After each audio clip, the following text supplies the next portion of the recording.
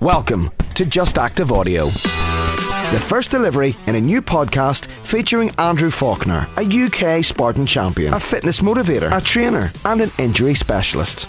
In this podcast, we discuss injury prevention, muscle imbalance, core development, overtraining, and understanding your body. Cue Andrew Faulkner.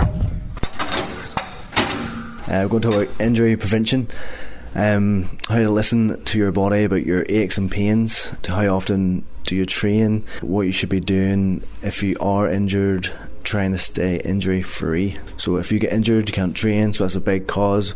The head drops, motivation drops, so it's all about keeping injury free to perform in your sport and to be better at your sport. Okay, so how does that work? How do you listen to your body? How do you fine tune your body? So you have to make sure you're flexible and stretching more. Basically, KISS method, keep it simple, stupid. So if you're tight, if you have bad mobility, you need to really stretch your muscles more.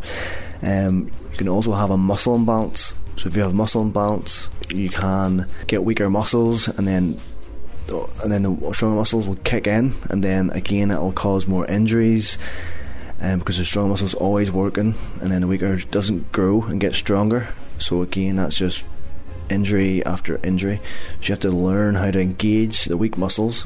So Pilates is a good example, to retrain the weak muscles, and then from there you progress and use your whole body as one, not just the strong side. You need to be both sides of your body to make it stronger. So when you've found out what's tight and weak, or you have a muscle imbalance, so you need to retrain them muscles and make them work together.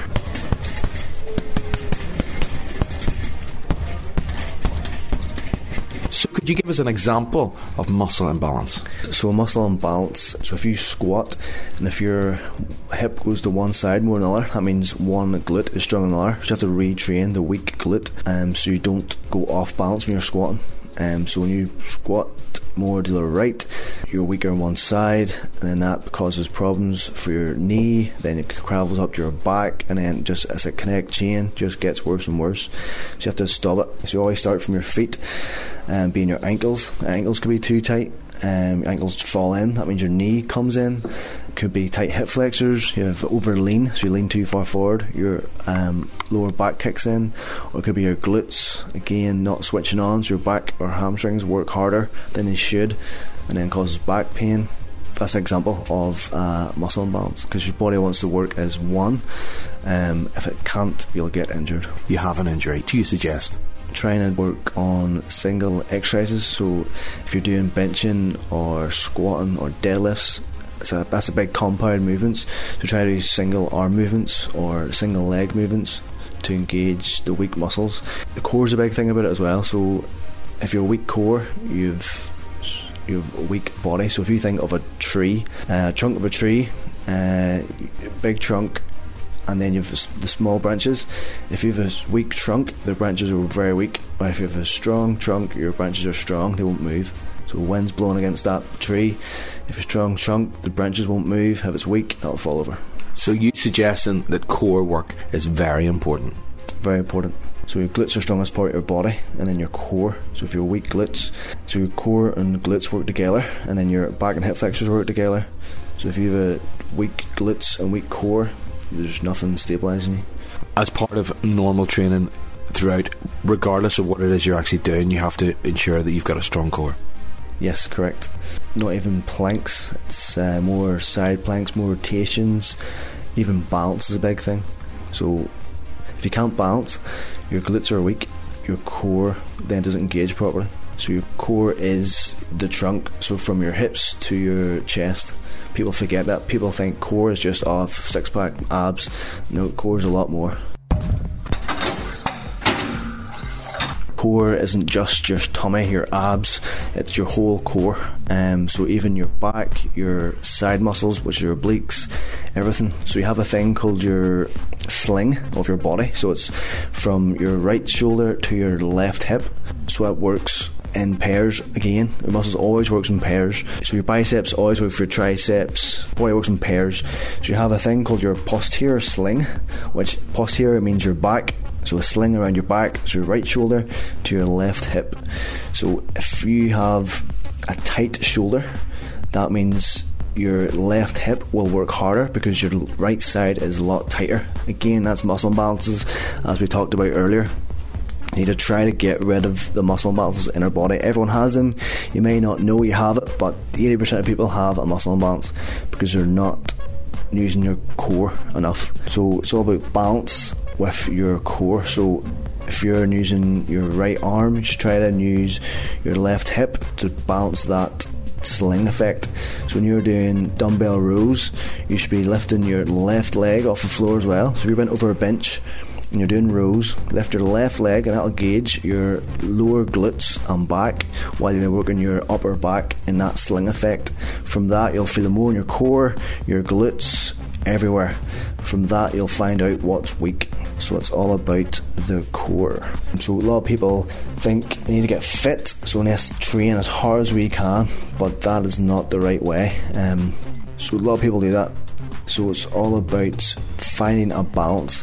So you have to plan your sessions and make sure you don't overtrain. So you don't work the same muscle group day after each other. So Monday and Tuesday don't work the same muscle group. If you're an endurance athlete, you have to make sure you don't continually do hill sprints or speed sessions, fast exercising.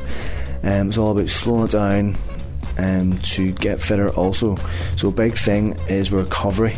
So endurance athletes, there's a thing called redlining. So redlining is going over your max heart rate. You should only go over your max heart rate once a week. So if you're doing a speed session, that's obviously run as fast as you can, your heart rate's high, so that means you're redlining. So your body can only maintain that for so long and do that so often. So if you think of your body as a car, when have you ever seen a Formula 1 car going for MOT? It doesn't happen, never. So the car is constantly redlining, the revs are way high, going fast as you can. Your body can't do that.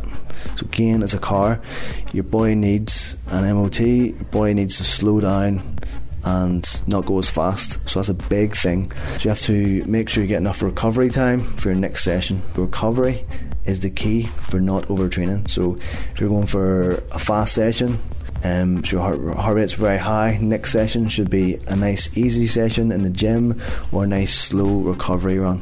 It's all about recovery. How do you know if you're overtraining? So you can tell if you're overtraining by the way your body feels.